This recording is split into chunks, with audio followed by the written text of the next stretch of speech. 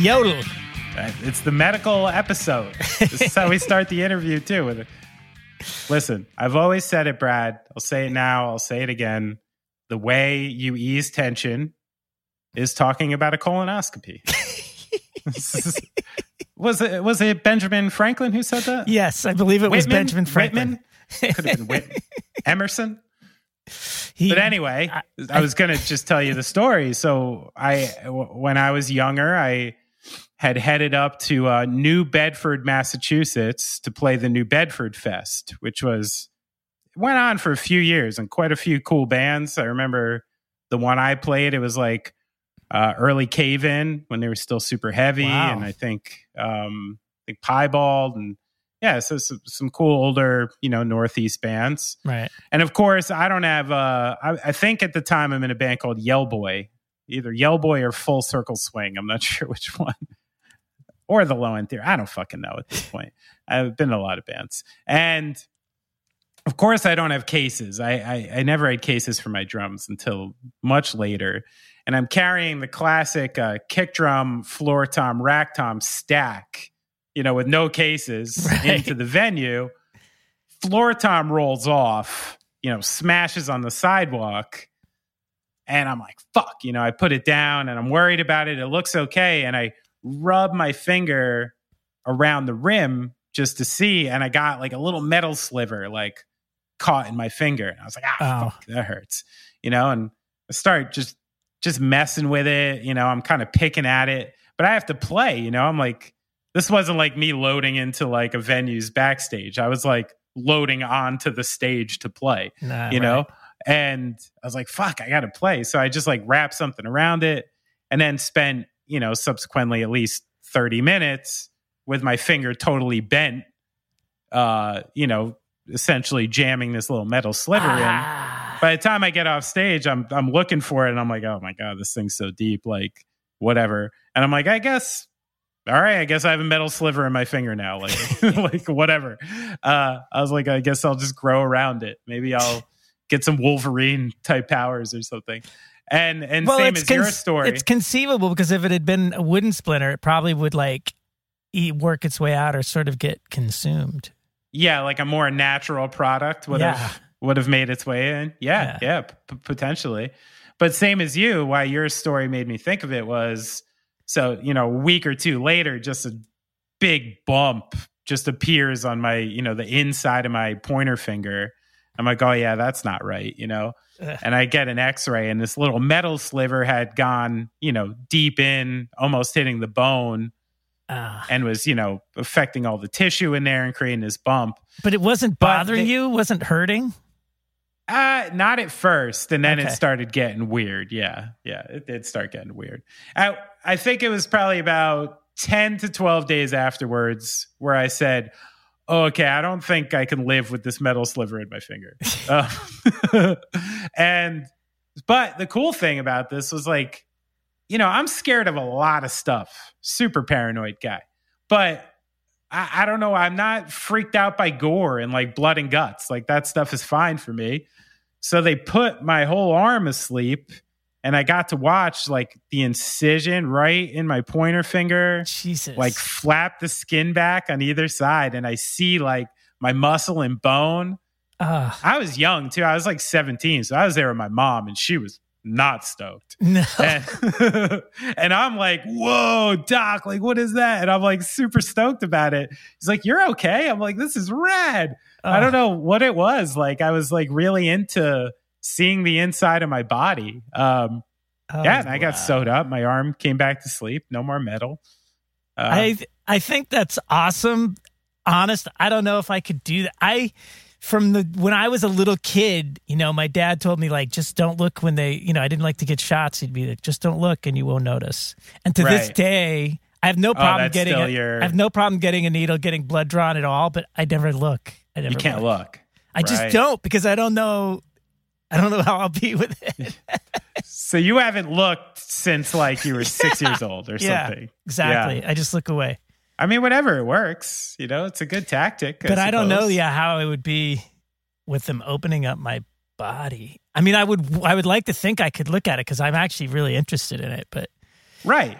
I mean, I don't want to sound like Mr. Brave. Like, I'm scared to go in elevators, so this isn't some thing, but for some reason that doesn't freak me out. I could definitely do it. I could look at a video of it. I just don't know if I could do it in real time.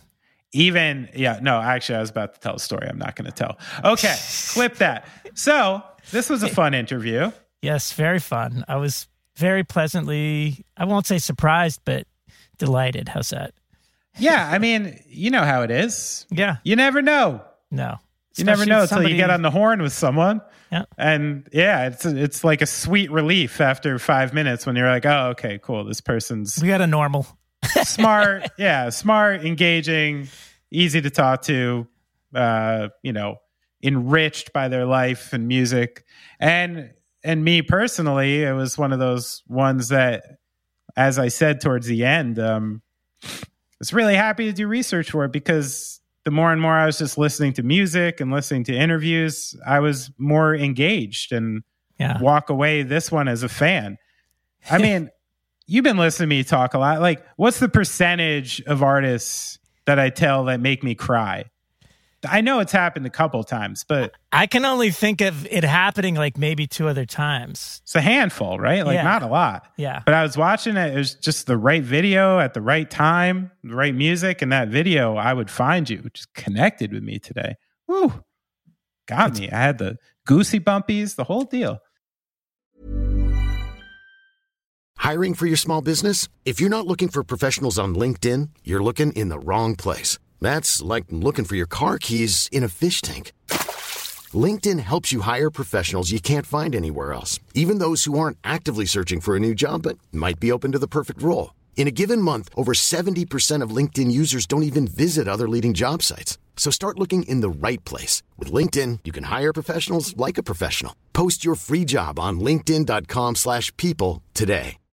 Millions of people have lost weight with personalized plans from Noom. Like Evan, who can't stand salads and still lost 50 pounds.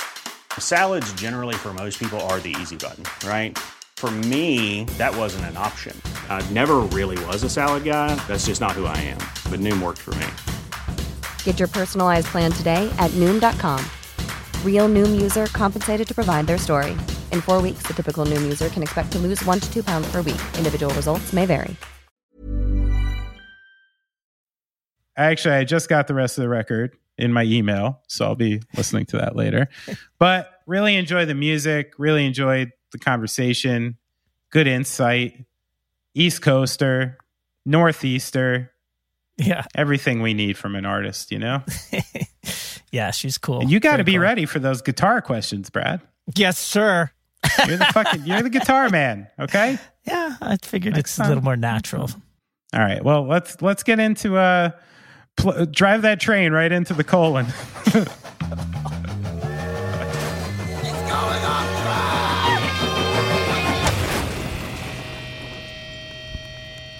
Recording. I just have to say that by law. No. I know. But Brad, as I'm finding out the last couple weeks, are you at the age where you get your butt probed? Dude, we already talked about this. On air? Yeah, I think so. On wax?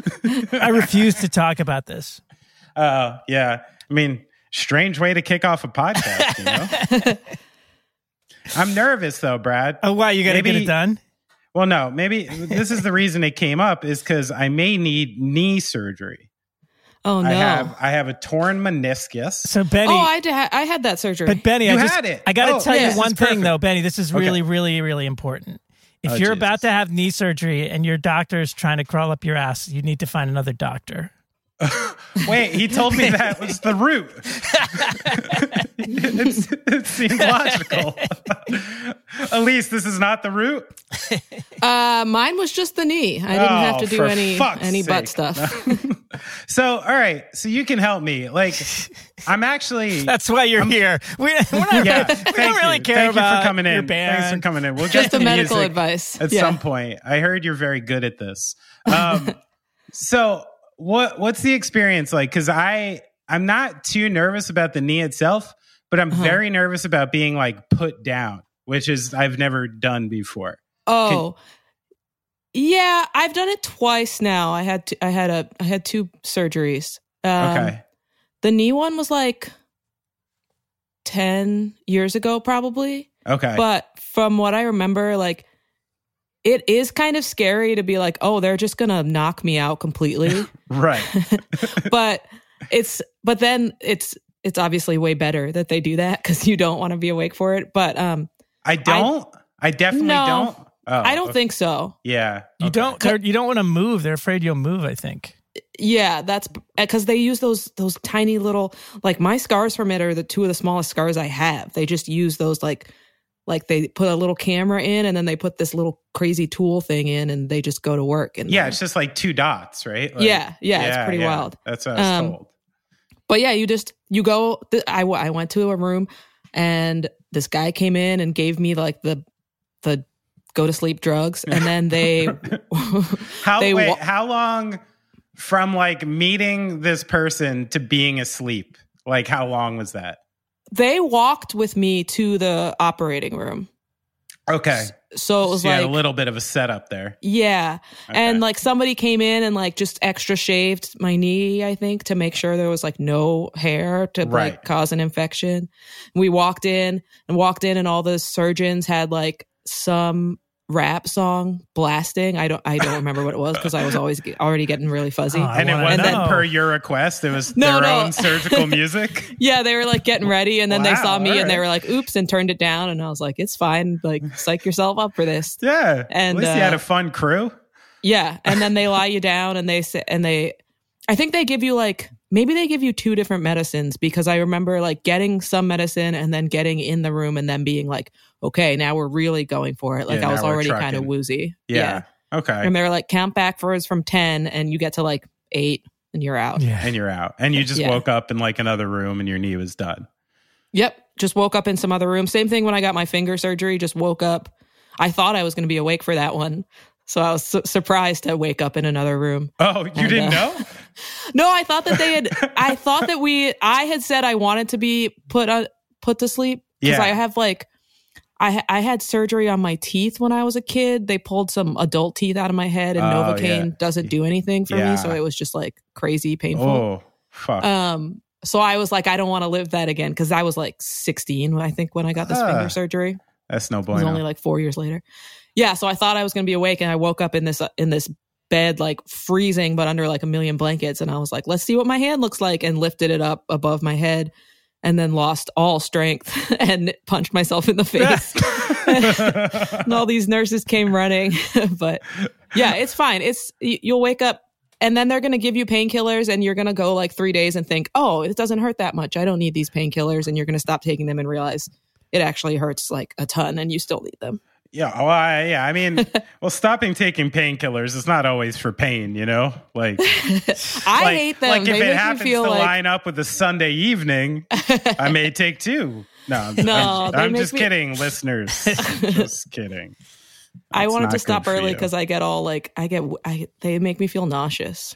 I know. I remember my father had a surgery, and he told me, like, I have this giant bottle of Percocets or something. Yeah. And he's like, I took one. I hated the way it made me feel. And I'm just, they're just sitting here. In my head, I'm like, do you realize the street value of what's in your medicine cabinet right now, old man? Yeah. Like, come on. You don't have to cut receipts for 2 months. But I think I still have, unless I might have cleaned it up like in the last year, but I had the bottle from my knee surgery still. From that one? Yeah. Because I just like, as soon as I could just take Advil, like the pain was low enough, I was like, I'm switching. Yeah, I feel like I'm going to be in that boat now, because I have 2 kids, and it's like, the windows of opportunity for benders are just, they're just slimmer and slimmer, like, right. I can just barely squeeze them in anymore, It's a shame. It's a real shame. What do they do? Is that pill like the government effort to like reclaim everybody's old pills? Why am I not allowed to just throw those in the trash? Like fish, dude. Yeah, and they get in the water system. Yeah. It actually. There's an environmental reason. Yeah. Oh, you're drugging the fish. Really, I can throw like a Duracell battery in the fucking trash. You're not supposed to throw those in the trash either. Where am I putting those? You're supposed to eat them. You lick the end to see if there's a tingle. No, I knew you're not supposed to. I've just never known where you're actually supposed to bring them. I've never seen like battery drop-off center or something, you know? I get like a letter in the mail like once a year. They're like for those recycling, hazardous chemicals and battery recycling. Really? Events. I guess you're supposed to save them for that. Yeah. Shit. New York City, see? Yeah. Do you get those, Brad? Or is this a Brooklyn thing? No, but I live in a big apartment building, and we have these like electronic recycling bins downstairs. In the building? Yeah, it's fucking wow. it's Cool. awesome. Not only is it awesome because I feel better about the environment, but like I can't tell you how many times I'd be like, oh shit, I need like a 9-volt adapter. Like even the ones you use with your guitar pedals, I'd be like, fuck, I need another 9-volt adapter. And I'll go downstairs and find one in the fucking Oh, you That's fish awesome. them out of the recycling yeah, or like a bin? USB cable. Like I found like anytime I need any little shit, I'll go down and like fish around. And the thing is like there's 4 buildings in my complex and they each have a thing. So if there's nothing in mine, I can go to the next building. That's great. Yeah. That's the perfect reuse is the Yeah. first thing. I'm Reduce, recycling reuse. them. That's right. Yeah. I feel real shitty about this. I like compost. I try to be like an environmental person, and I didn't realize what I've been doing. So what is, Brad, you've lived out in the like woods before. What do I do with all these batteries? I don't know. There's got to What, be do I go something. to a quarry or something? You gotta. It's like You just throw them in the rock quarry. it's like what do Yeah. you do with your recycling, your bottles and cans? I mean, take them to the recycle.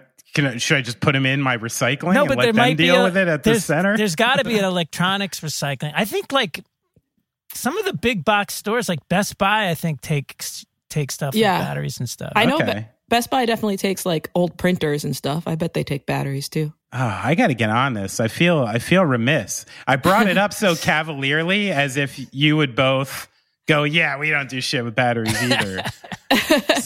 So that one really backfired on me. It happens. Well, thanks for coming on with us. Yeah. Thanks for having me. I heard Chris Farron texted you today asking. Yeah. That's kind Like of 2 hours ago. serendipitous. Yeah. I was like, oh yeah, sure. I'm doing that at 3. I know. And then I confirmed with him. I was like, wait, is it creepy that I hit people up on Twitter for interviews? Is it? It's okay, right? It's fine. Like it's not creepy. It's not creepy. What would have been better? I am a person who likes emails better because I Okay. sometimes don't check my DMs at all. And As you especially, shouldn't. That's why I feel so weird going into them. Yeah. Because I don't know. I'm always worried. I just think something mean's going to be in there always, even though like that's not what's going to happen. I'm just worried. So I mean, it's Twitter. Yeah. You never know. It's a mean place. Yeah, exactly. It's a very mean place. Well, So- thanks for coming on. I'm glad we connected regardless. I just was telling Chris, I'm 41. I got a mustache. I can like classify trees by sight. I'm like, Oh, I that's gotta cool. be careful these days though, because I'm like inherently just growing into part creep, whether I like it or not. So I think I have to be like extra cautious, No, it's not creepy, especially if you don't start it off like being weird. You just got straight to the point of like, Hello? Hello? You're still there, but we cannot hear you. What's going on? Let me see. who was that? Motley Crue? Ozzy. Ozzy. Oh no, Van Halen. Yeah, Okay. Van Halen. I actually just heard the real story recently about why they did it. Apparently, The Eminem story? Yeah, To make sure people are reading their contract? exactly. Yeah. I thought they were just. I went years thinking, They were being who dicks. likes brown M&Ms that much? They all taste the same, It's funnier that way, though. It is. It is. I appreciate. You a Van Halen fan? Van Hagar? Me? Yeah. No. No, neither. Good. No. Wait, Br- what's Van Hagar? It was like the second era of Van Halen with Sammy Hagar singing. Oh, okay, yeah. Yeah. It's like when they got more like Horrible. less like Hollywood love songs and more like heartfelt, love songs. Sure. Yeah. I know Hot for Teacher. Yeah, that's rough. That's rough. What about you, Brad? Do you like Halen? Or Hagar? I know you don't like Hagar. I hate I'm Van sure. Hagar. Of course. I can tolerate Van Halen in sort of a, nostalgic way. I mean, you must have idolized Eddie Van Halen at one point in your life. I never liked technical guitar players at any point in my life. I was always like going for the crunchy. Not true. No, dude, there's not one of those guys that I ever really enjoyed listening to. I just didn't like those what they were playing, man. I mean, I don't either, but it was just hard to believe, especially because of the pants you wore back in the 80s. Especially and because 90s. I grew up in the fucking middle of nowhere amongst total hillbillies. Yeah. There were plenty of fans all around me. Trust me. I thought you guys wore spandex and listened to Van Halen. So anyway, speaking of growing up, I read that you grew up, born in D.C., grew up in Maryland. Yep. Whereabouts? I grew up in Rockville, Maryland. Okay. That's not too far outside, right? No, depending on traffic, obviously. Right. Yeah. DC traffic. 30 to 45 minutes. Oh, okay. Depending on where you're trying to get. Downtown is 45 minutes. So. And I saw you went to Brooklyn 11 years ago. Was that as an adult or a kid? As an adult. Oh, yeah. okay. So you proper grew up down there. So were you pretty were you affiliated with the DC scene? Is that where music was for you down there, or did you all have something going on in your local area and a scene out there? I was mostly in the DC scene because there was definitely stuff going on in Rockville, but I went to high school in DC, so that's where I knew all my friends and started bands and stuff. So you commuted into high school? Mm-hmm. Yeah. Was it a performing school or something? No, it was just a progressive private school. Oh, nice. Yeah, it was it was the first integrated school in DC or something in the 40s. Oh, wow. No shit. So it was a cool private school, not a wear a uniform and right. Not Dead Poets Society or something. Yeah. No, okay. It was, right. And so there were actually a lot of bands. It's actually where half of Fugazi went. Oh, cool. So okay. we were across the street from Wilson, basically. No shit. Yeah.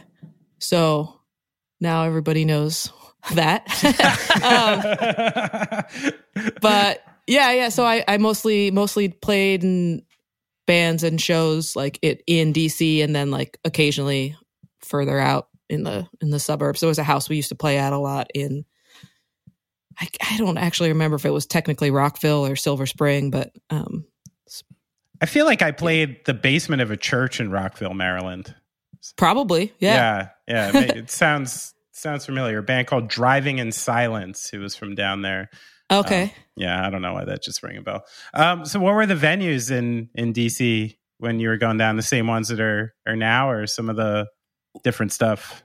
Well, yeah, when we were going to shows 930 Club and Black Cat. Yeah, the classics. The classics, yeah. And there was a place called Nation that would do shows sometimes. That's gone.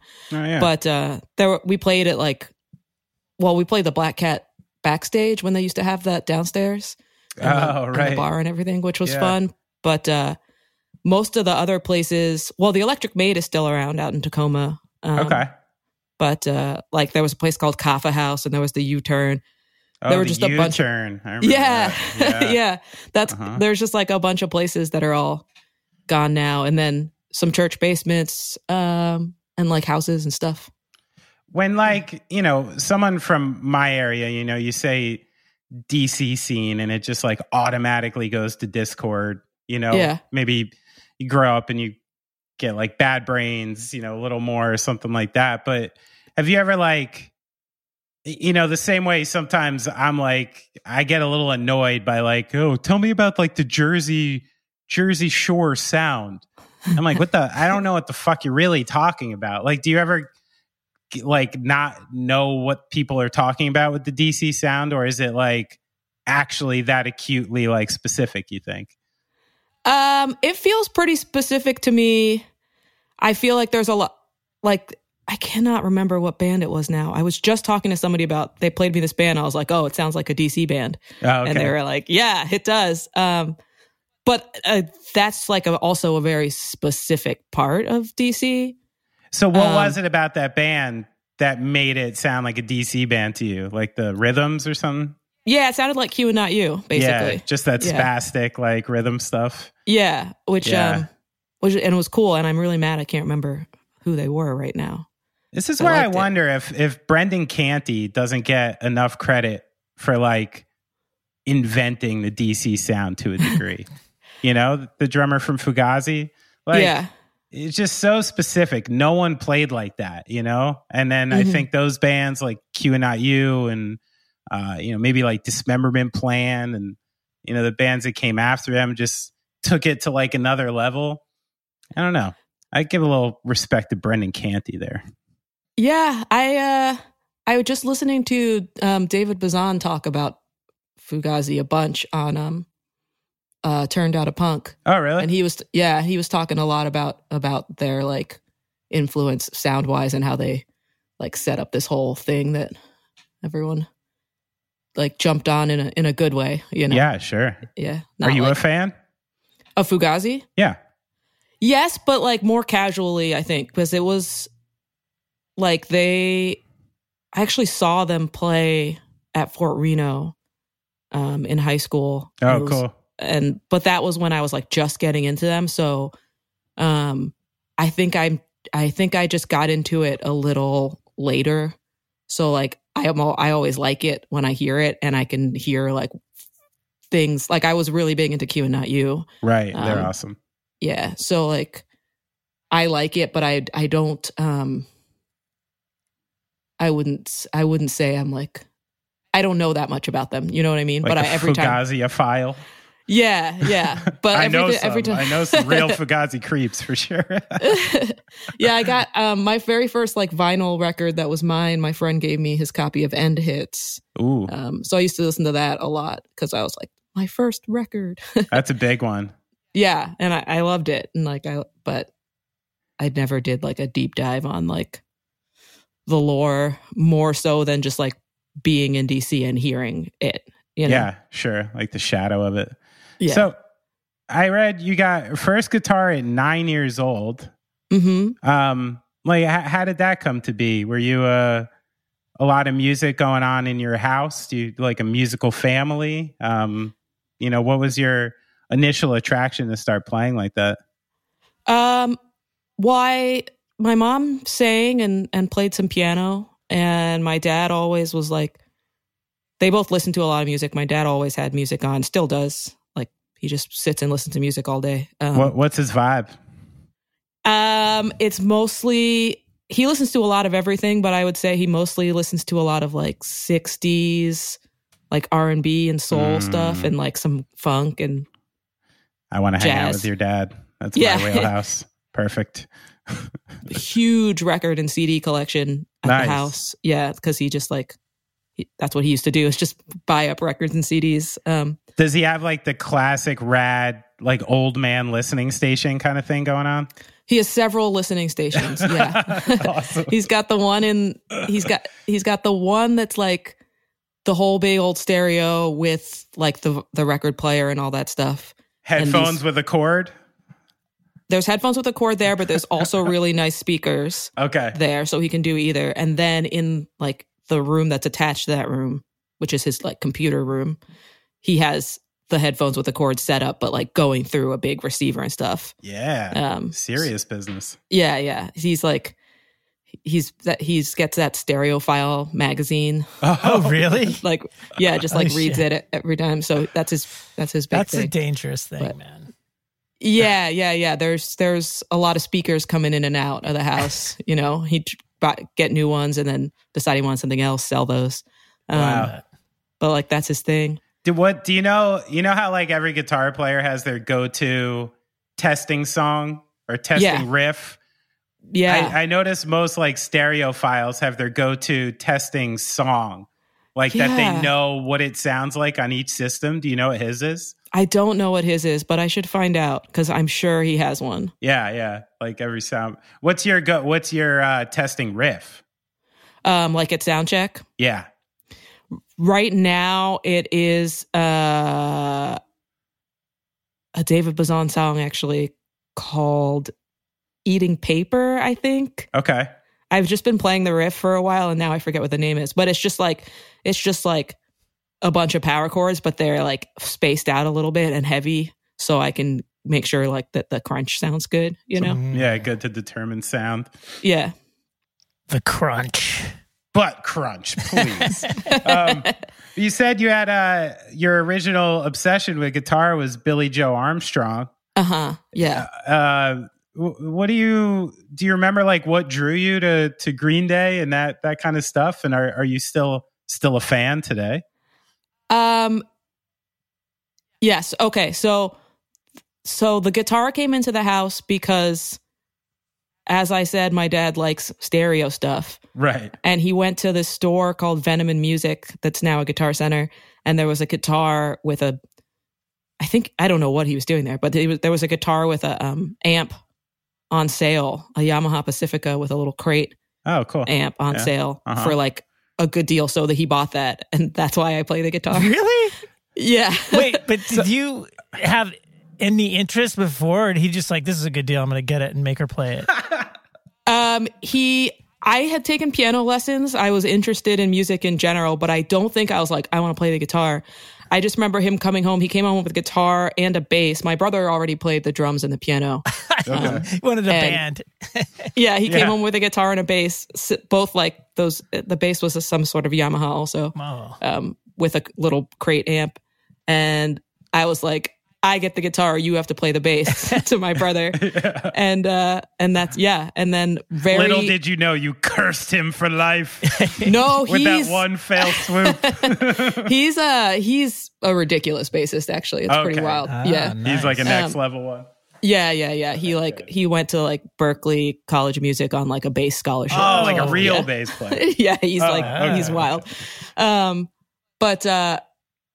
So Green Day came into the picture right around the same time because it was when Dookie came out. Okay. My neighbor Jeff brought the CD over and was like to me and my brother. We were like 8 or 9 and 7 or something. Okay. And he was like, "This record is great. You're gonna love it." And we put it on. My brother had his own little stereo set up at this time in his room. And we put it on in his room. And I was like, this is the best thing I have ever heard. I love that. And it was probably Longview, the first song, right? I think we started from the beginning. So it would have been you had Burnout. the record. Okay. Yeah. I think my first one was Video. Yeah. Okay. Yeah. No, I didn't see a video. My first video was Peaches by Presidents of the United States of America. That's funny. Also at Jeff's house, the neighbor. So Jeff here was a big influence on your early musical life. Yeah, he was a little older, and they had cable. I think. I don't think we didn't have cable. Oh, that's big. Yeah. So, but yeah, I don't know. I think we can all agree Dookie is a great record. Oh, fantastic. So yeah, so that kind of just drew me in, and then I started taking guitar lessons, and my teacher was like, "Oh, I know Green Day. I can teach you some songs." Cool. So I learned Basket Case as like my first song that I learned. Wow. That's fast first song. That's good. Yeah. I don't know if I could play it along to the record, but I knew all the chords and I could play it alone, Maybe not with Trey Cool yet. Yeah. But, I don't know, just something about like, I like the way he played. I like that a lot of the stuff I could play as a kid, but was still like challenged by. Right. But it's like attainable. Yeah. Sure. It felt like, oh, I could do this if I just put in some practice. And I don't know. And then Insomniac came out and I just loved that record. Was there anything beyond the music? Were you attracted to kind of the punk rock spirit and sort of the, at the time of what was on TV, it kind of had a very different, like reckless nature, I guess. Were you into, drawn into kind of the like alternative subculture too as a result? I think so. But like a little bit later, you know, when I could, like maybe when I was like 11 and 12, that probably started when I could like go, like I had friends that were listening to it then that we could like share CDs, and I would go to the Best Buy. I remember I would get like, I got like Punk-O-Rama 3, right? And that opened up a whole bunch of new bands to check out. And so, yeah, and then the early internet helped where I could like just like use, I don't even know what search engine it would have been at the time, but like be like, let's look at pictures of Green Day or find interviews and see what they're talking about, and you know, like do a deep dive into that stuff. What was the pre-Google search? Wasn't it just like your web provider? Like it was the Flash page? Oh, maybe. Yeah, because we like signed into AOL to get on the internet. I had Bell Atlantic, bellatlantic.net. I think Yahoo might have been a search engine, wasn't it? Yeah. I think Yahoo existed too. Ask Jeeves. Oh, yeah. Ask Jeeves. That was one of them. The butler who would get answers for you. I preferred that. I preferred that little butler. I've never had someone helping you. Yeah. Or at least if I'm going to be living in Cyberland, at least give me the illusion that I have a butler. You know? It'd be nice. Mm-hmm. I think I'd feel too bad to have a butler. Yeah, just ordering him around all the time. I'd be riddled with guilt. I'd be like, no, don't worry. I'll take care of that. I'd end up serving him, you know? Yeah, it's hard. It's hard to like have someone do stuff that you could do yourself. Like if I was really busy and he was helping me clean up, like sure. But if I was like just sitting on my ass, like that time of the day where I'm like just sitting there and watching someone else clean, I don't think I could deal with that. I even have trouble like when we get, now that we're playing slightly bigger venues and we get there and there are like guys out front being like, give us your stuff to carry. I'm like, oh no, don't worry about it. Oh yeah. Yeah. You feel bad for loaders. Yeah. And now I'm like, oh right. That's literally. Yeah. They get paid for like 45 minutes twice a day. Right. Yeah. If you don't give them that guitar, they just have nothing to do. Yeah. And it's nice to take a little load off once in a while. So yeah. You deserve it. You deserve it. It's true. It's true. I gotta be honest. It was one of those things. It does feel nice. It feels nice. But then also, I think people can really people go too far with that stuff where they don't even like know what they're playing anymore. You know what I mean? Like how their own shit is set up. Like people do go way too far with how much they'll let people do. We're definitely not there. They bring it in and they drop it on the floor or on the stage. Right. And then usually not in order at all. Well, you keep doing these Jeff Rosenstock tours, you know? Yeah, that was how he likes to bling it around America. Very flamboyant. Throws cash around, just like rips off singles to people. It's really wild. They each had their own bus. It was pretty crazy. I know. They couldn't be on the same bus together. This whole bomb the music industry thing really went south. I mean, let's be honest. Before we get too into Jeff, I did talk to Jeff before I got in touch with you, just in case. But I was curious. So you had a band from 4th grade to 12th grade? Yeah. So is this like was it you and your brother for this 8 years, or did you have other young artists on your albums? It was, it started off as me and my brother, my friend Matt Sims, my friend David Chaletsky. I wonder if they like that I'm saying their, I'm just fine. And, Matt, and my friend Dave. And my friend Jake. Welcome in. Welcome into the program. Yeah. Yeah. And so it was 5 of us, and we would just, in 4th grade, and we would just play in the basement like every Saturday, basically. Yes. Covers at first? Or you going originals from the okay. Mostly covers. I had 3 originals that I'd written. They were called H.A., Pie, and oh no, I forgot what the third one was now. I just had it. It doesn't matter. What did HA stand for? Oh, I don't know, because I wrote the guitar for that one, and my brother wrote the lyrics, and he used to just say HA out of the performance And I don't know. He was 7 or something at this time. He was in 2nd grade, so I have no idea. It's probably prolific, whatever it is. Yeah, I should ask. I think I asked him before, and I think he doesn't know either, but I'll ask him again. So you were the guitar player in this? Yeah, I play guitar and sang. Did you have a name? Yeah, I'm not going to tell you it, though. I've kept it a secret for so long. Oh, nice. It's very stupid. Mystery. Yeah, and is it problematic or just stupid? Just stupid. Okay. Yeah. Just like a dumb, really stupid, dumb joke that like middle schoolers would think is funny. Oh, this is very intriguing. But like, it's all, but you can still find it on like, there's also a bunch of other bands with this name because it's like dumb. And okay. You can still find, the MySpace is still up, but like the songs are gone because of that. All right, going off track Patreons. Do your work. Get in there. Do some. I want to know. I'm looking at the 2 albums as we speak. They're on my shelf. But, when did the actual albums get released? Like what grades?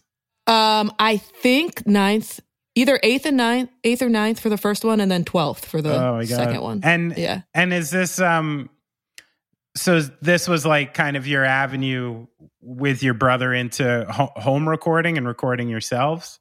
Mm-hmm, yeah. So the band became just me and Michael and David. David originally played guitar and then switched to drums. And the 2 of them were both like super into home recording, and I was just kind of would watch and like help, but didn't get into the actual recording side of it. But it was fun. We did most of this stuff like live together. Cool. And then would like use like the best take, or like sometimes would go in and overdub some stuff. And like, and where did you get like the gear? Like, was this your dad sourcing stereo stores or? Between Michael and David, they had like a little, like one of those. I remember one of the records was done on that Apple the MacBook, the iMac, the one that like was colored, like big. Sure. One of them was done on that. And between Michael and David, they both like, they were super into like microphones and recording. So they would like in the beginning, just kind of, we used it like all the cheap stuff, but they kind of would get excited about it and like trade up as they went on stuff. Cool. And yeah, are those people, are they still into it? Yeah, Michael, my brother still records most of my records and mixes them all. Does, yeah. And David, I know is playing. He's still recording and playing. I know that Michael just like mastered something for him. And, cool. So yeah, everyone's of the 3 of us are still all doing it. So I mean, it sounds like you. I mean, did you have at this point? Did you have like another path for yourself getting set, or based on what you were doing, did you kind of know you were going to go in the direction of music and the arts like pretty young age? I was told that I was going to grow up to be 6 feet tall. Okay. So I thought I was going to be a professional basketball player. Fair. Fair. But music was the other thing. Yeah. So those were the 2 things. Did you play ball? Mm-hmm, yeah, I did. All right. Get into that too. No, I didn't just like decide, I'll be tall. So no, I started playing basketball around the same time as guitar, actually. Oh, cool. So yeah. So once you realized, when did you realize you weren't going to be a professional basketball player? Like midway through high school. Okay.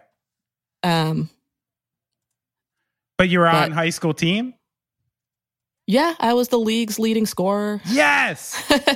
What was your game like? Were you like a 4? Like, so I was a 1 mostly. In high school, I was a 1 the whole time. A 6'1"?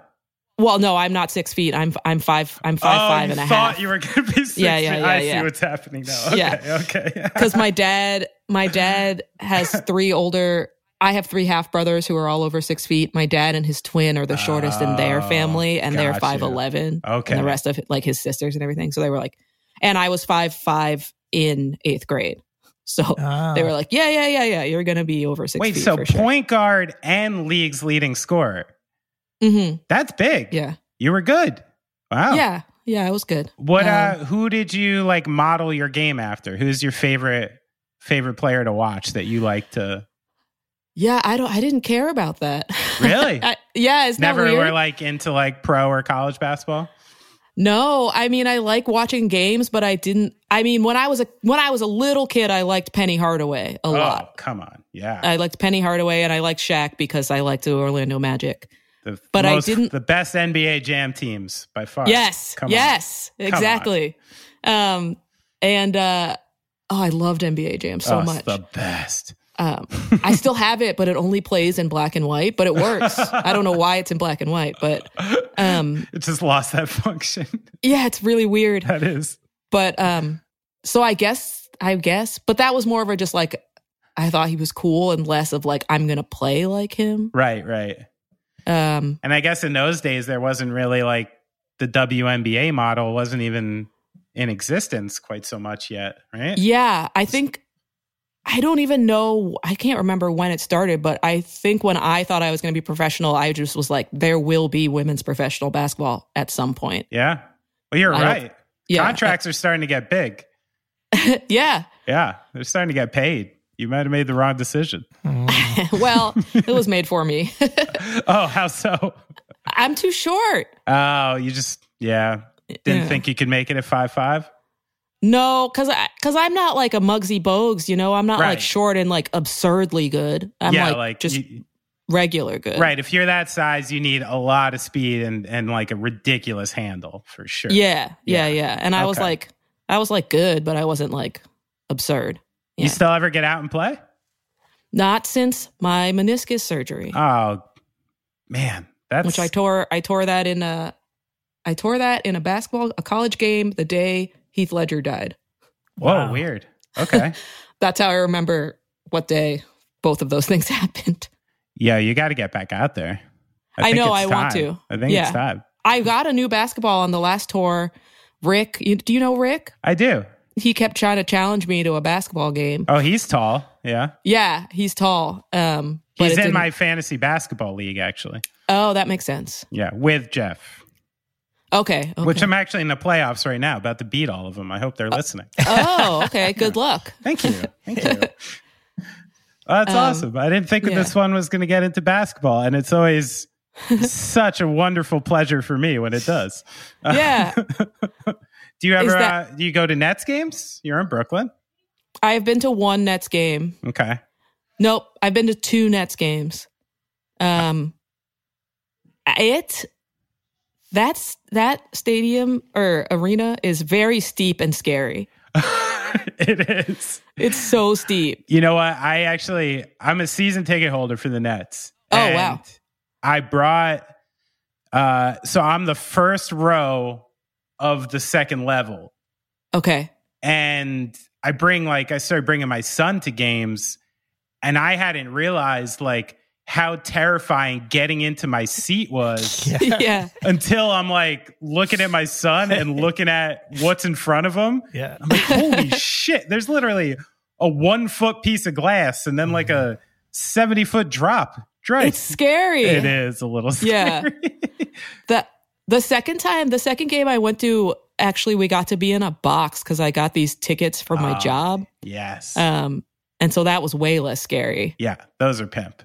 Yeah. And there were other people, there were like fancy people in the box with us in like suits and stuff. Yeah. And I don't think they liked us, but no, I know that experience actually because I had a friend who was a promoter for Red Bull. Yeah. So he'd book shows for Red Bull, and then every once in a while he'd sort me out with either a Nets game in the Red Bull box or a Red Bulls game in a Red Bull box to be trite. And I do remember there's a certain way you can conduct yourself in the box, basically like a normal person, that I think freaks out those. I don't know though. Do you get, when you're in a situation like that, I usually feel like self-conscious for like the first half, and then some kind of natural counterculture punk rock thing sparks in me like about midway through, and then I really bury my heels in and kind of get like more annoying. Well, we were being regular. They just didn't want us there, you know? Oh, it's like just your sheer presence. Yeah, and I was, you know, in like jeans and a t-shirt probably, and they were like in suits. But we got there first. They were late, so we had like we kind of staked out our little area, and we're like, we're sitting here. Yeah. Yes, we're supposed to be here. How do you think we got in? Right. Get over it. Ugh. It's much stranger to go to a basketball game in a suit anyway. Yeah. Yeah, they were the weird ones. Exactly. Like, what are you doing here? All right. Well, speaking of like my kid kind of made me think of it. Like, you know, I'm a parent now, and I hear about the environment you grew up in, you know, with a lot of music and you know, parents who seem supportive of that type of thing. And that gets me excited. Like, what was their vibe in lockstep with like music and school? Like, were they totally open to it? Like, what were the standards of real life you had to keep to do all this fun stuff? Well, I got good grades and stuff, so it never like became a problem. Okay. You know, and I mean, I liked my school. I had like really cool teachers, and I had a good time in high school. So I just tried to do all that stuff, and because I didn't like go out really, and I didn't like drink or anything, you know, because I drove everywhere once I got my license. So okay, yeah, you were that friend, the driver. Yeah. And like, because I also lived out in Maryland, so like I'd have to drive into DC to see my friends, you know? Okay.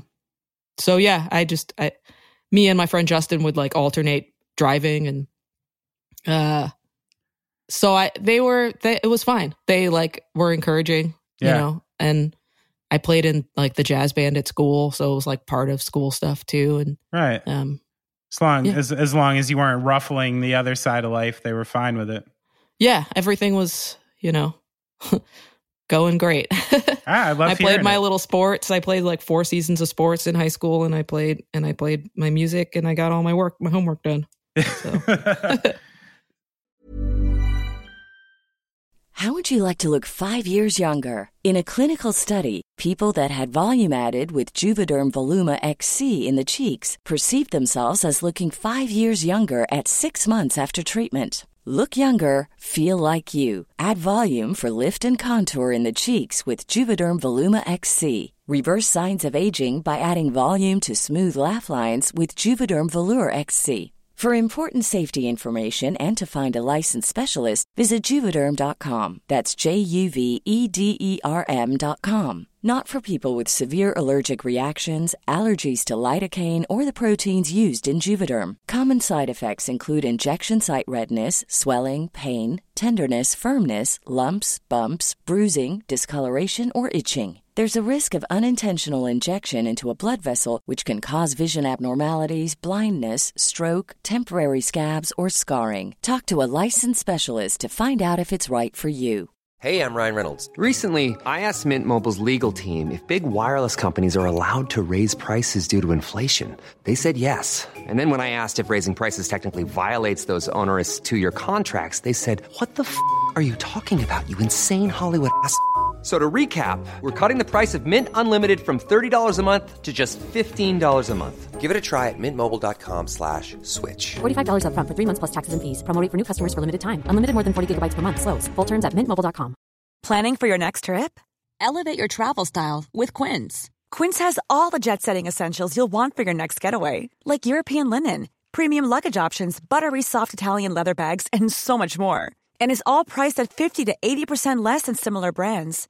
Plus, Quince only works with factories that use safe and ethical manufacturing practices.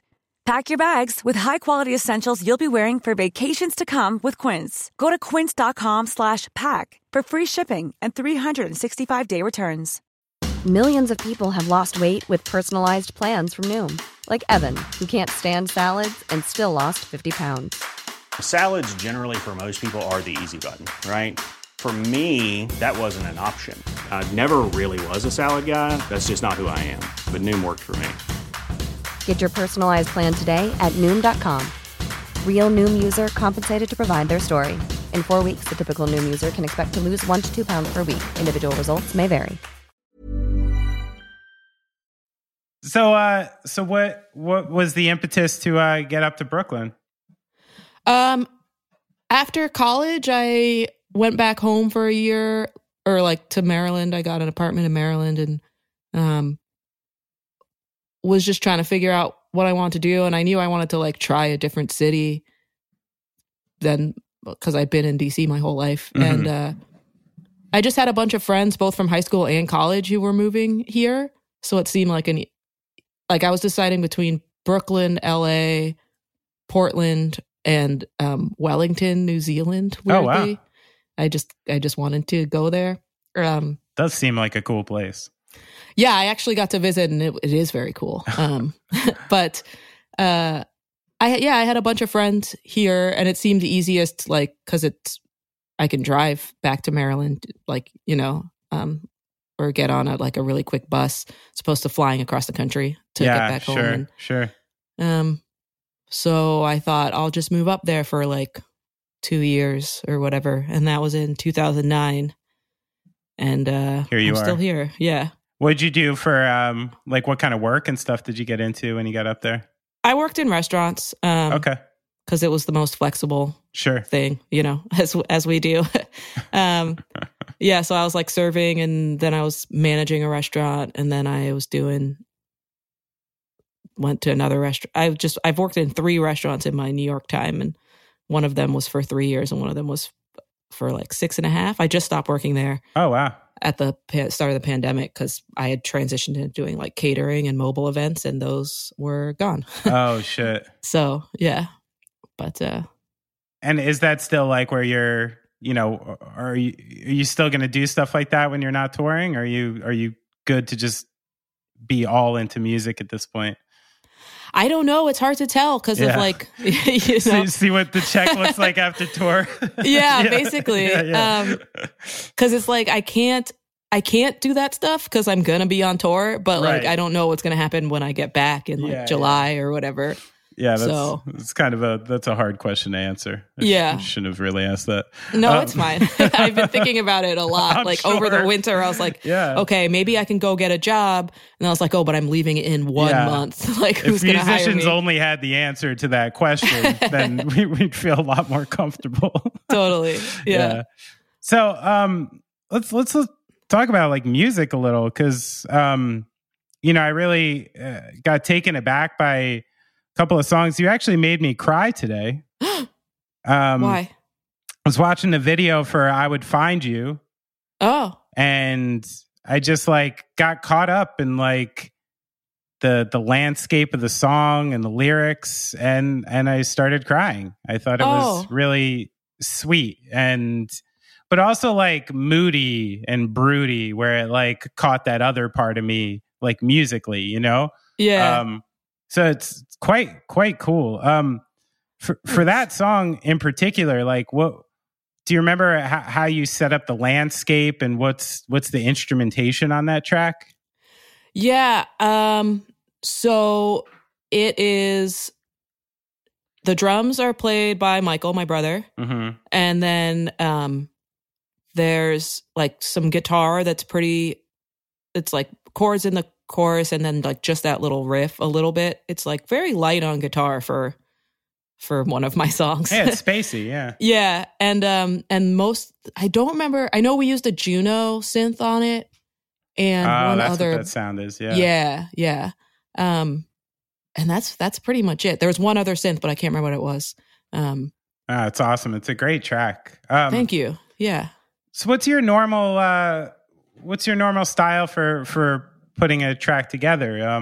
Where do you what's the starting off point? Are you on a riff, a melody, lyrics? Like what gets it jumped off for you?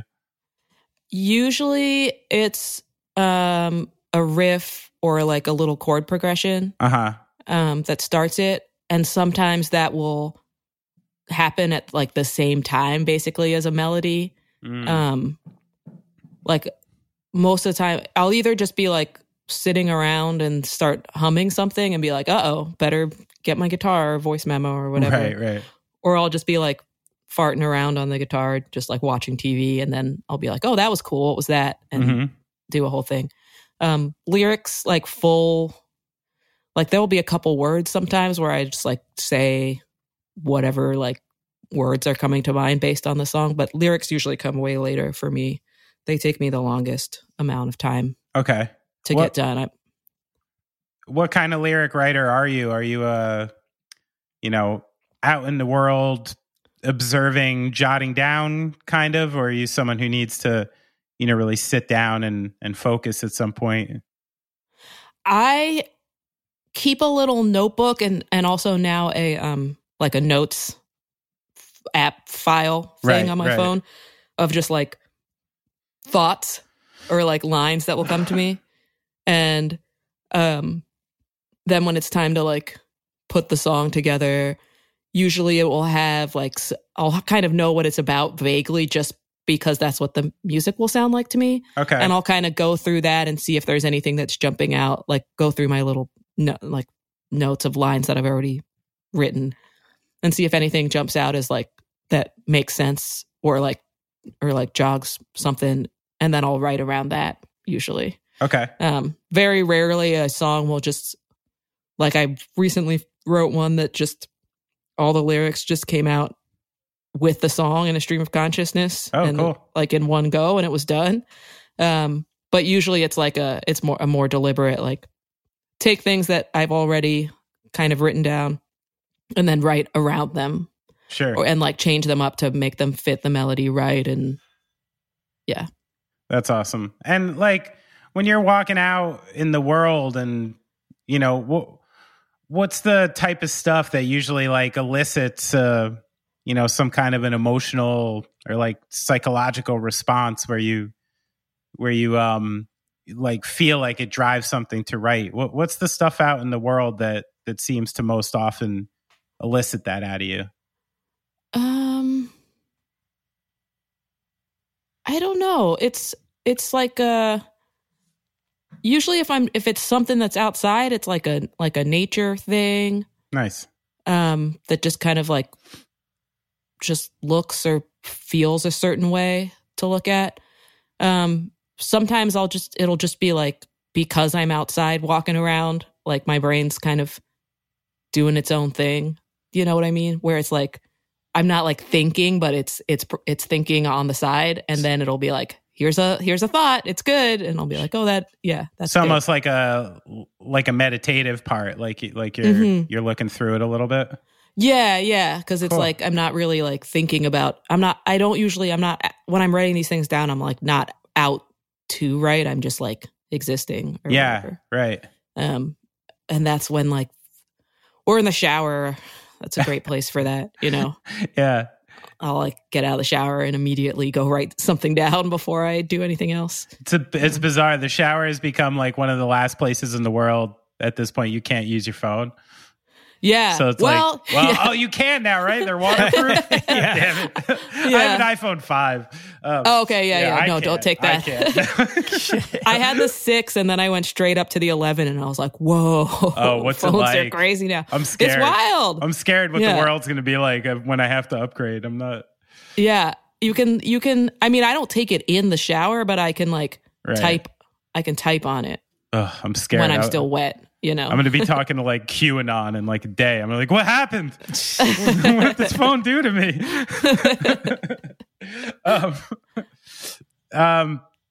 So I went to Jeff Rosenstock to get some meat on you. Mm-hmm. But really, all he told me about was that he needs to rehearse a saxophone solo and that he can't just rip a 16-bar saxophone solo. I thought he could just jam them. But can you tell me about Monopoly Deal? Yeah. Okay. What is it? You sound stoked. It rules. I got introduced to it by David Combs from Bad Moves. Okay. He did a tour with us. We like just got into it. He did this. He taught it to us at the show we played with them. It was like his birthday show, and he taught it to me and Tony. And now we're obsessed because it's Monopoly, but it's cards. And the games are way shorter. It's like 15 minutes a game. Oh. And you get like property cards. You get all the Monopoly stuff. And you just it's like just a strategy game where you're like, you got to get 3 Monopolies and there's money and like, it's just it's endlessly entertaining. This is like modern Monopoly. This is very intriguing. Yeah, it's really good. Like, I like Monopoly, the board game. I know a lot of people don't. And people who don't like the board game still love the card game. Well, I love the board game. Me too. Just like the same way I don't have time for a bender, I don't often have time to actually finish a Monopoly game. Yeah. So this is perfect. It's like 15 minutes. I mean, they can go longer. Do you still get to be a piece? You're not a piece, no. That's disappointing. Is that a deal killer, Benny? No, but it makes me think, you know what it made me think is that the next tour Elise is on, if you're playing a lot of Monopoly Deal, you should have like Monopoly Deal like hats. Like one person can have like a little Scotty, one person can have a thimble. Yeah. What were the other ones? A little ship. Wasn't there like a wheelbarrow or something? Yes, a wheelbarrow. What was your piece? What was your go-to piece? I think I liked the thimble because I liked that you could actually squish it on your finger. Yes, you could play with it. That's true. Yeah. And I also liked the dog because it was cute. Yeah, I have a Scotty dog. Oh. Yeah, they are cute. I want one. He's very That's cute. great. Can we fit on your Monopoly board? I mean, he'd fit on a Monopoly board. Try. Yeah. You'd be like, fuck Park Place. I'm a Baltic man. Well, that's awesome. I got to try this game. That sounds fun. It sounds like a great tour game. Yeah. Yeah, because you can play it fast and it's small because it's cards. Yeah. You get it for like $6 or whatever at like CVS. And it's awesome. Yeah, do we still have fake cash? Yeah, there's like money cards. Oh, okay. Everything is a card. They really thought of this. This is great. Yeah. So, and you get like 3, every time it's your turn, you get to do 3 things. And so like you can put money in your bank. You could put properties down. You could like play a deal breaker card and steal somebody's entire Monopoly. I love this. And it gets really exciting because there's also like these cards that say, just say no. And if you have one of those and someone tries to like do something to you, you can say that. Oh, really? Yeah. And then there's all this screaming going. It's really fun. Oh, so if someone tries. So wait, so let me take this variable. So say you have a hotel on Park Place. Uh-huh. And someone lands there and you have a just say no card, you cannot pay the rent on that? Yeah, I mean, they're not landing there. You're like charging rent with rent cards. Yeah, okay. But yeah, they can just say no that. I like that. If they have that card. And then if you have a just say no card, you can just say no there, just say no. I love this. It's kind of like I've never imagined that I could be like a squatter in a Monopoly game.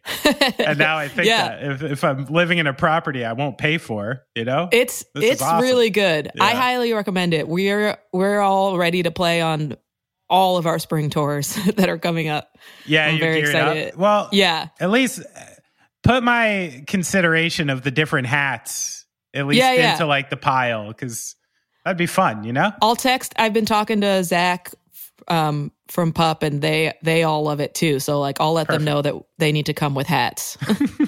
And they have until June to figure it out. All right. Hats by June, everyone. Get the memo. So, all right. So I saw you leave, speaking of which, you leave for pretty heavy touring starting in just a couple weeks. Yeah. I was going to ask, what is the most important thing you need to be happy on the road? And what is your least favorite part of touring? Okay. I'm still working on the most important thing to be happy. Okay. To figure it out. Does that mean you're not happy on tour? I have my ups and downs. Yeah. I love touring, but I need to be better about it. Mental health wise. So I'm thinking snacks. I'm trying to figure out snacks. I don't snack, but I always get hungry and then I get upset. Low blood sugar. Yeah. Uh-huh. So, but as of right now, water bottle, I would say, is the most important. Yeah, like a good everyday water bottle. Yeah. Yeah. Not like a little plastic whatever that, like, just having my one that I carry around. Yeah. And also working headphones for when I need to, like, be by myself. And tone out. Yeah. Yeah. Those are probably the two most important. Well, I heard in an interview that you lived alone a lot. I don't know if you still do. I do. I personally am someone who very much values my alone time as well. Do you find that to be an issue of tour for you, is like carving out that time to let just like your body and your mind kind of just be by itself? Yeah, I'm really bad at it also because I always want to like participate in everything. Your so FOMO. I never So I definitely don't get enough alone time, even though I love being alone and need it. Yeah. So are you comfortable eating alone? Yeah. Because I found that to be really good for me, because it really creeps other people out and they totally leave you alone when you're there. Like, like going to a place and eating. Yeah, like if you go to like a cafe with a book by yourself, no one fucking talks to you. It's like so obvious. Unfortunately, that is not true. Because does it work better because I'm a man? I think so. Yeah. A big man with a mustache. Yeah. Oh, right. Yeah. I always forget this element. Because I mean, sometimes it works for sure. Depends on where I am. But I've half definitely... the time someone goes, oh, what are you reading? Yeah. And then I tell them and then they start talking about something else. God, like, damn it. I'm sorry. And sometimes it's fun because sometimes when it's someone who genuinely... Like if I'm sitting at a bar and I'm reading this book and we've both been there for a while and they're genuinely curious, they ask about the book and we talk about the book, that's kind of cool sometimes. Sure. Because then, but I feel like you're just asking me so you can start talking. Like, yeah, right. But you never can tell, right? I mean, like what's an intriguing book conversation and what's going to turn into something shitty in like 6 minutes, right? Totally, yeah. But I'm sorry. That sucks. It's okay. No, it's fine. Sometimes it works, but we're also not going out to eat on these tours. Oh, right. You're still bubbled up, right? Yeah. Yeah. So I guess that's an even different element. Like you used to be able to kind of have like escapes on tour that are a little less available than they used to. Totally. Be. Yeah. Interesting. Oh, the headphones then. That's big. As far as snacks, like, I don't know, you like nuts? You like, do you like almonds. Seeds? You like seeds? Seeds are fine. Yeah. Yeah. I find those, just buy giant, like big Costco bag, like before you leave, just so you have a bunch of almonds around, Yeah. Shit like that. I think we might bring a little, like a cooler and have some like yogurts in there and stuff. Just be a little extra fancy. It's dangerous. Well, I gotta be honest, I've never seen a cooler be successful on tour. Slaughter Beach Dog had one and they pull it off? I think they pulled it off. I would see Jake like bring it in and like dump and fill it in the hotel every now and again. Someone has to be cooler person or else it doesn't work. Yeah. Someone has to take cooler ownership. Yeah. I think what I say by we might bring it is if I decide to be cooler person, we're gonna bring it. I don't think anybody else cares about it as much as I do. Okay. So you're still figuring out what you need to make you happy. Yeah. Fair. It takes I mean, playing the shows makes me happy. Yeah, that helps, right? You get that every night. Yeah. Yeah, the payoff at least. Yeah. So what is your least favorite part about touring?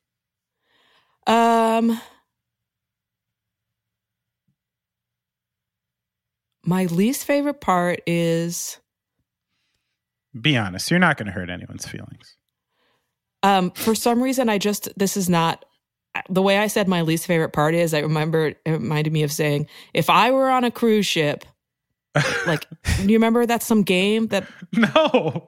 What's there's the some game? That I don't know. That's all I remember about it. You say, if I were on a cruise ship, and then you list some things. Sorry. My least favorite part is probably just like the general sleeping situations. Right. Because like I'm a bad sleeper anyway. Right. So that's probably my least favorite not having part. your own space and stuff for that.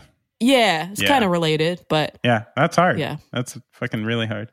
Yeah. Well, cool. I'm not gonna tell you. I'm not gonna ask your favorite part because this isn't a fluffy podcast. You know, we're hard hitting, right, Brad?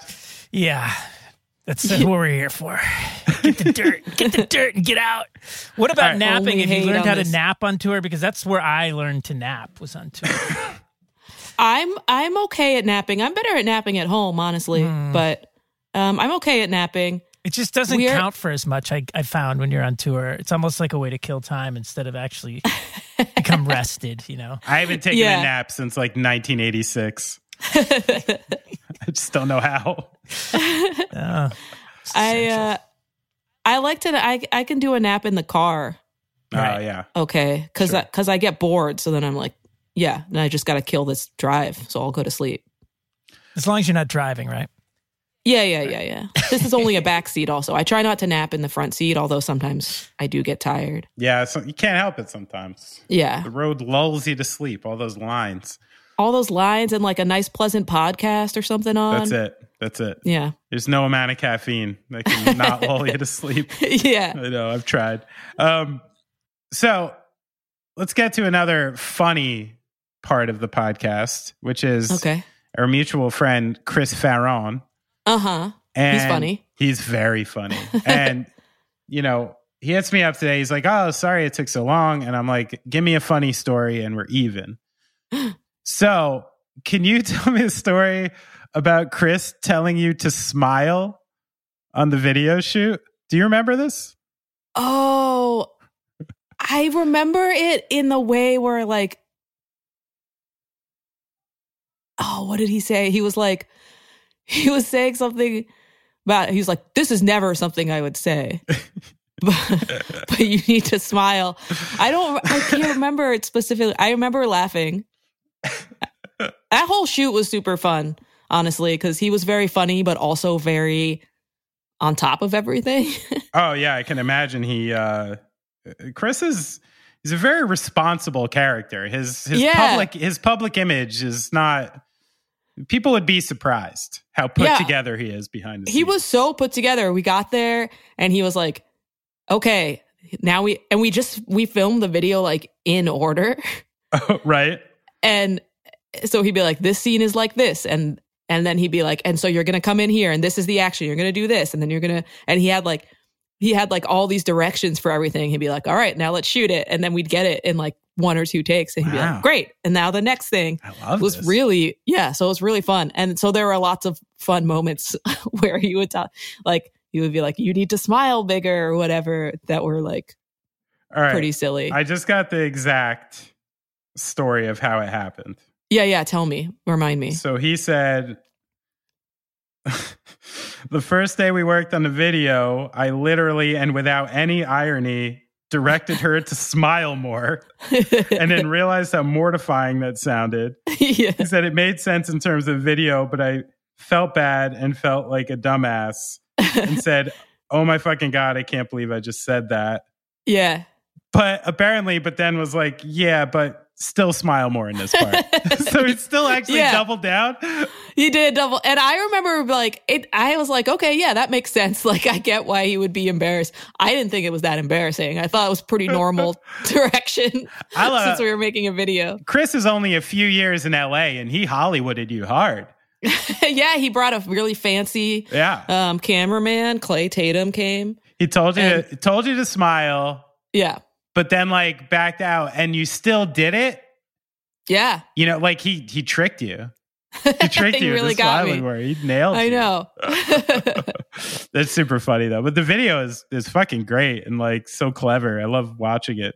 It's fun. He kept sending me like the week before I went out there, because we had like a call about like the idea for it. And he just kept sending me these like little clips of him making all the cartoons. And I just was like, how are you doing this at all? I don't really get it. And also, how are you doing this so fast? Yeah, right, right. He had like the first one, like the day after we had the call, he was like, I was thinking like they would look like this and they would sing along, and they were already like singing along to the song. And That's stuff. So funny. He did say the video ruined his computer, basically. He didn't tell me that. And I told him it was too much sizzling hot data, you know? Yeah. It's just too good. Oh, I didn't know about that, but No, it's okay. sorry. Don't feel sorry, bad. Chris's computer. I don't.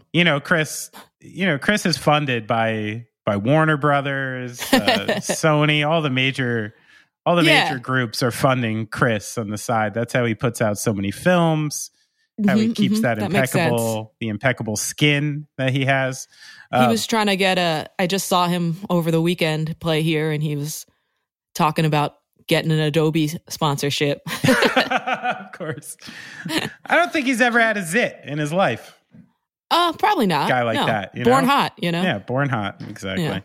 So I was listening to the song, is it Stuck of yours?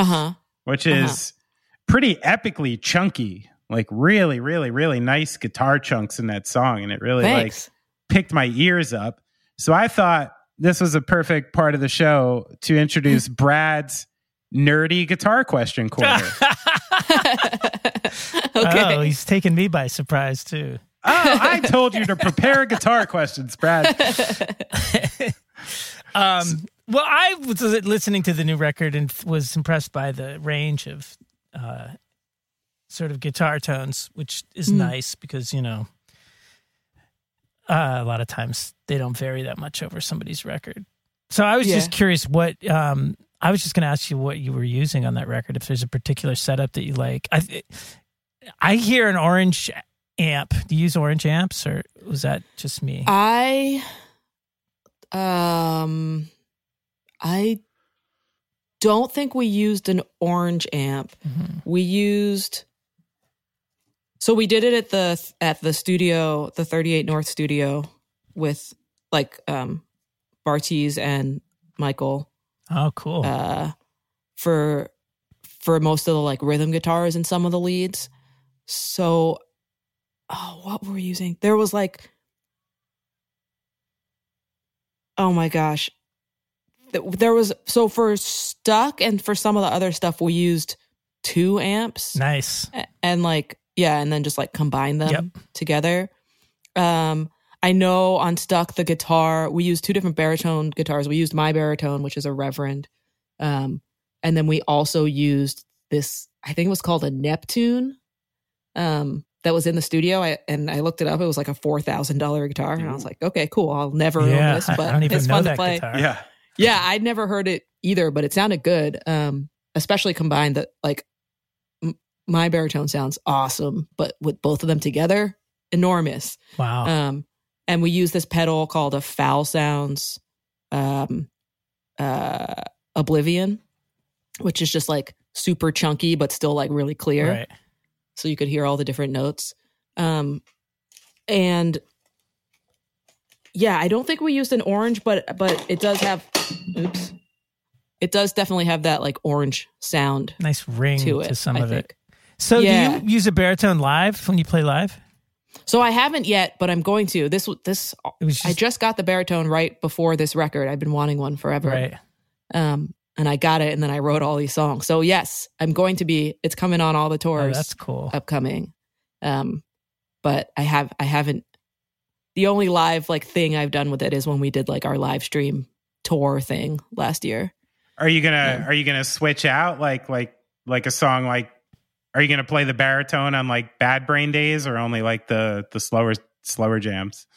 Yeah, I'm not going to play it on Bad Brain Days. I'm going to play it on I'm going to play it on like the chunkers. The chunkers, yeah. All the songs on the record that have it, I'm going to play it. Except like the last summer, there's baritone on there, and I'm not going to because like I can't play the solo if I do that. Right. Because like of the frets. Yeah. But at the release show, Jeff's John is coming. Jeff's John is coming to play third guitar. Poor John. No. Are we just saying Jeff's John because no one can pronounce his last name? Is it Dominici? You got to be from Long Island to say it. It's the only way. I thought it was just De Dominici. Yeah, it is. Oh, okay. Yeah. I don't know. I think it's funny to call him Jeff's John. Yeah, it is. But he's coming to play guitar and baritone, so it's going to be sick. huge because we're going to have 3 guitars at that, and I'm very That's excited. fun. I've never owned a baritone, but I've always wanted to have one. I think it's a great instrument. It's so fun. Yeah. It's like when I got it, Stuck I wrote the day I got it because I was just like so excited about having That this makes sense. chunky, actually. heavy thing. Yeah, that makes sense that you wrote it that day. I'm like, this is heavy. Yeah, I was just like, I can be so loud now. Yeah, and you were like, just stoked to riff on that thing. That's cool. Yeah. Yeah. But yeah, you should get one. I should. They're very fun. Yeah. It's very When you cool. were like, when you're going for like the ultimate fuzz chunky part, what's like the paramount part you're looking for? Is there a part in anyone else's song that you're like, oh, that's like the best chunk? The best chunk. Yeah, who's got the best chunk around, you know? That's going to be Gosh. my next podcast. Who's got the best The chunk? best, just the best chunk. Be a great pot. You just need to get Chunk from Goonies to do the intro. I didn't see that movie. You haven't seen it yet? No. It'll they be say there. shit a lot in that movie. It's waiting for you. It's waiting for you. I feel like it's too late. No way. Listen, to me, Goonies is like the actual prequel to Lord of the Rings. You know, because you're really Oh yeah, because Sean Astin. You're really isn't it? seeing Sean Astin come of age there. You Yeah. know? Like you can't watch Lord of the Rings without Goonies and Rudy. You know. Well, I watched it without both, so Well, then I'm going to go ahead and say you just didn't quite understand it. okay, that's fair. Yeah. What is the ultimate chunk? I don't know. There's so many good chunks. There's a lot of good chunks. And I'm doing that thing where like every chunk I've ever heard is flown out of my head. Right. That's okay. I liked I wasn't specifically thinking of this, but like, you know that band Darkest Hour? Yeah. That kind of vibe was in there for me. Like, do you listen to proper heavy music like that? I liked Darkest Hour a lot as a kid. I just went back and listened to a couple songs like a few days ago. How did they like, sit with you with age? I was like, damn, this rips. They aged okay. Okay, good. Yeah. Yeah, they're a good band. Yeah. And then I immediately got an email being like, did you know Darkest Hour just announced a tour? And I was like, you get out of here, you fucking Google. You got Yeah. cookied hard. Yeah. Yeah. But we're all going to get off this interview and get emails for fucking guitar pedals now. Even me. Yeah. Even me. I'm going to break the algorithm. I did just get a lot of new pedals. I like heavy stuff. I guess in that Darkest Hour vein, but I more liked like Strike Anywhere kind of vibe, which I would still call heavy stuff. Sure. You know? Sure. Yeah. It's just the faster side. I love it. Yeah. I love a Strike Anywhere. Yeah. So I was really into that stuff. I was supposed to have Thomas on for a podcast. Oh. He answered a while ago, and then when I tried to set it up, I got an email again.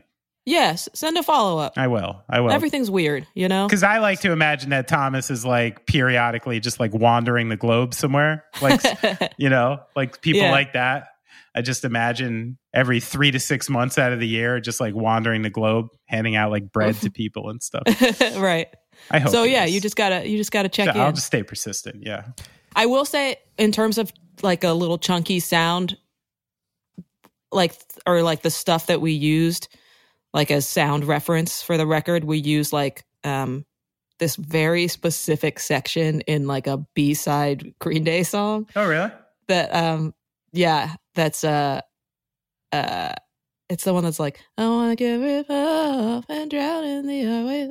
But I can't remember the name of it. Okay. It's on that whatever record, Shenanigans. Oh, the one that like the pre-American Idiot record. Is that what it was? I don't remember. Yeah, it's just got a bunch of like B-sides on it. Yeah. It's like the And one. Yeah. It's like white with like purple and orange, like light strain, whatever. We use that, and we used like Coast to Coast, that Elliott Smith song, right? As like a sound thing, because that's like heavy without being crunchy. Yeah. And I liked that too, because he kind of had that like hollow body, sound. Yeah. And like, yeah, everything's kind of spaced out nice. And then there's like 2 drum kits on that song, which we did on a couple songs. So you did? like, fun. Yeah, we did it on those 3 that are like the theme, you know. That's awesome. Melvin style. Oh yeah. Yeah, it was fun. It was cool. It's also Wall of Sound style. So he used to double everything, like that makes bass, sense. drums. Yeah. Wondering why 2 drummers is such a cool like effect live. I'm like wondering why more people don't do it. Do you think it's because carrying drums around is terrible? Yeah, you know what? Honestly, it's probably why it starts, because it's like, you know, most bands, especially these days, like you kind of have to grind it usually first. Yeah. When things like space are a big concern and a big problem. So like the idea, like people probably abandon the concept before it even becomes possible. You totally. know? And then by the time they get big, they're just not a 2-drummer band. And then it's hard to add one, you know, once you already got your thing. Yeah, you got your little thing going. Yeah. Like we are just now starting to have 4 people for like, because we used to tour in my car and to fit everything, there couldn't be another person in there. We had to fold some of the seats down, you know? Every step of the way, there's always that like, oh, now we have another box of merch. So we need to take this seat out. And now like, Yeah, we're taking our biggest van yet. We're getting a Sprinter on this upcoming tour. Nice. Because it's like... You renting? Yeah, we're renting. You're renting. So we won't be squished. We did a minivan for the Jeff tour. And like, it's fine, you know, we all fit in there. And we were borrowing drums. They let us, Zach let us use his drums. Well, just in time for gas prices to be reasonable for you. I know. It's perfect. Yeah.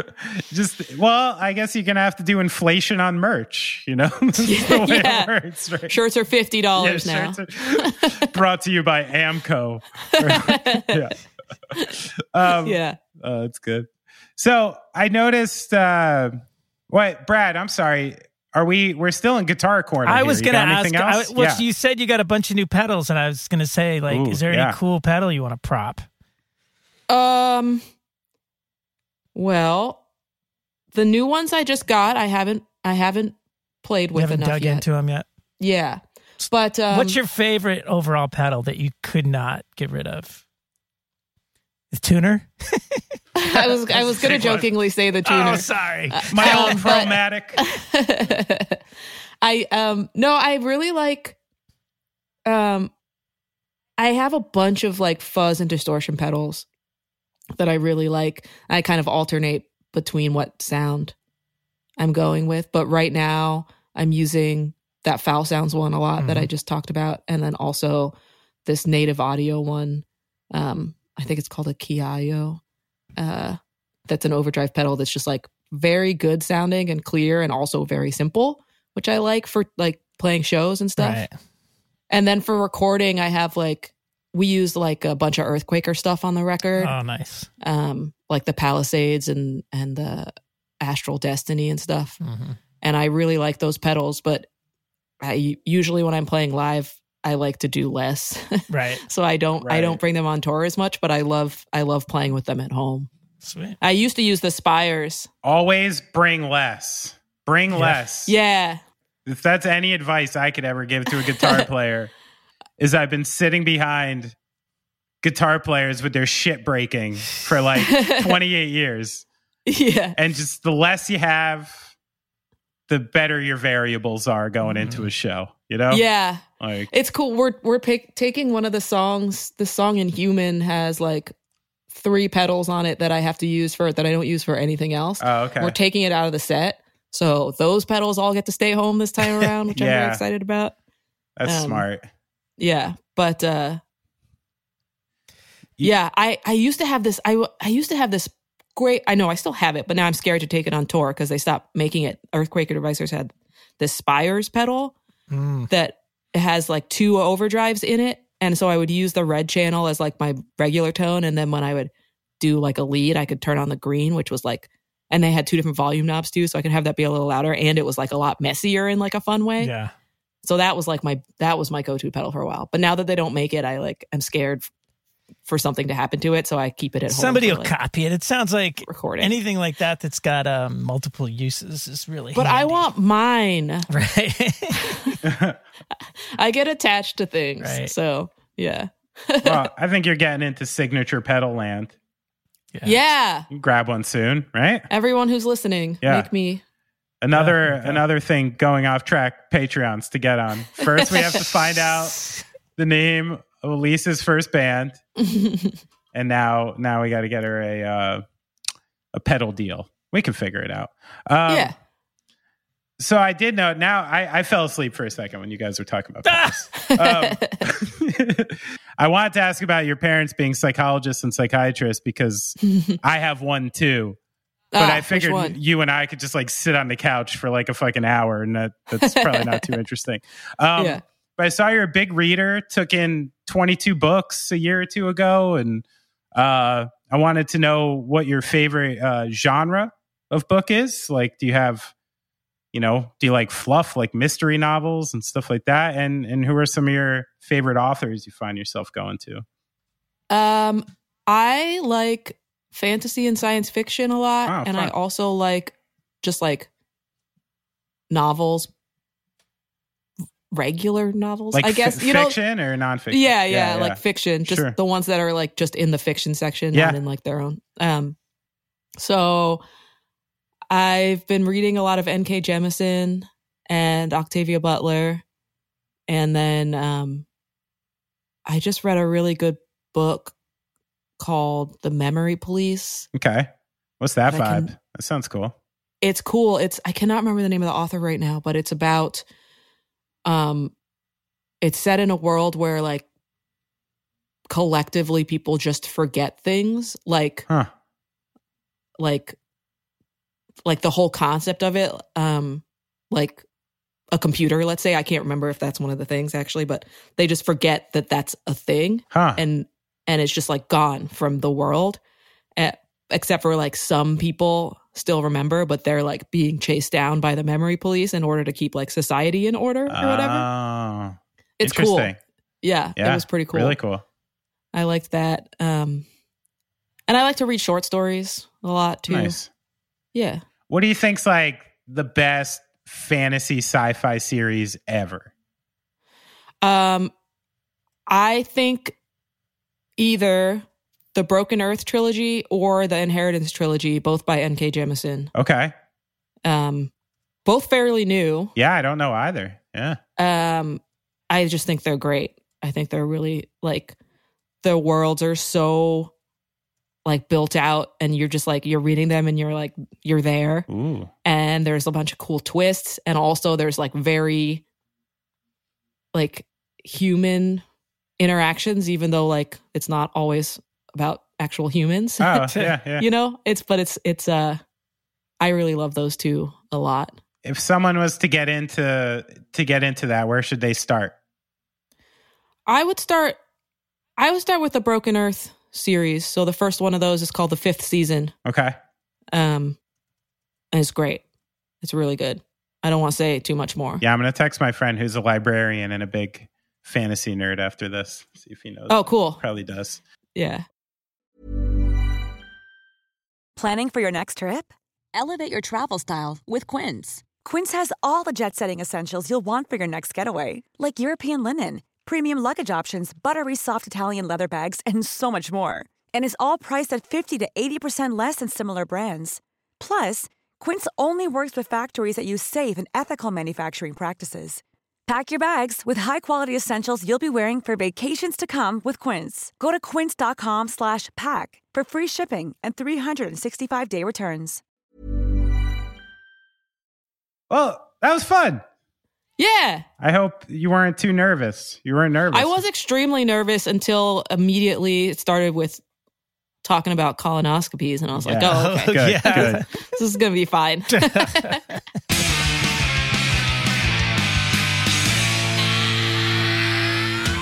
Oh. Y'all cleared up there? Big shout out to fans, old school guests, honorary owners of the show, Jeff Rosenstock and Chris Farron. Kings, princes. It's funny that, you know, the name Rosenstock has probably been said more on the show than anybody else's name. I love it. Yeah. Imagine, Brad, did you ever think... Chris might be second to that. You know, who knows? Do you ever think you'd be surrounded by so many words by a Horowitz and a Rosenstock? Oh, poor you. Your little white ears are burning all the time. I'm sorry. You know, I had Jeff over... Jeff and his wife Christine came to my house for a Hanukkah dinner once. Really? Yeah. Not out there we are now, though. No, Too far. Back in it, yeah. Jeff doesn't drive places. He only drives places if it requires a van. Only public transport. Well, I don't know. He's in LA now. He might have a car. But anyway, let's not talk about Jeff. He does play a ripping sax solo on the song "Bad Brain Days." And I hit him up. I was like, what kind of physical movements do you do when you play like a sax solo? Because my reference, of course, is Tim Capella from The Lost Boys. Okay. You know, remember that part? Sexy sax guy with the leather pants at the beginning of Lost Boys? Vaguely. I still believe. And then he plays that horn solo and he's so like oily and tan and sexy with his sax. Oh, God. Yeah. I remember it. You remember this guy. It's been a while, buddy. Because that and Rob Lowe in St. Elmo's Fire is my reference for sax players, you know? That one doesn't count. So when I see Jeff pop up, I'm like, oh, that's a different style, you know? Different style of sax player. But I think that's anyway, fantastic. Great song, great video. Fun conversation. Yeah, I didn't realize that Chris did the video. I saw the video, which I thought was really cute. But yeah, proper weirdo. That's pretty awesome. He's the best. So, check out everything that Elise does. The Oceanator, she's got her own label called Plastic Miracles. The rest of the new record, Nothing's Ever Fine, is going to be out April 8th. There's a couple songs available online now. Check out the first EP, and then 2020 there's Things I Never Said, which is also a great record. So lots to dig into. Watch the videos and cry like me. Yeah, the socials are all at Oceanator except for Instagram, which is at Oceanator Band. So check them out there. You know, it's funny. I just rule out like asking where people got their band names from because it's such a trite question. I'm actually curious this time. I don't know where that band name came from. You know? Oceanator. What's your guess?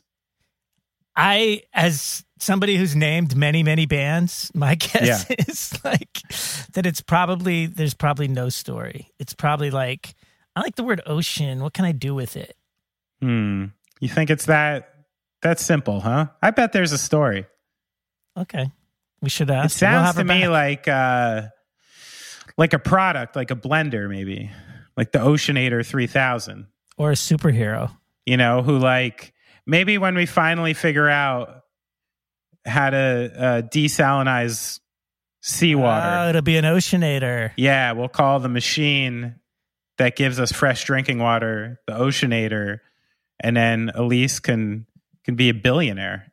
Or maybe when we find the machine that's going to clean all the fucking plastic out of the goddamn ocean. Oh, that's, I think... It'll make an ocean. I think that one's a wash, and I think we have to figure out how to live with tiny bits of plastic in us. That seems like the more realistic route now.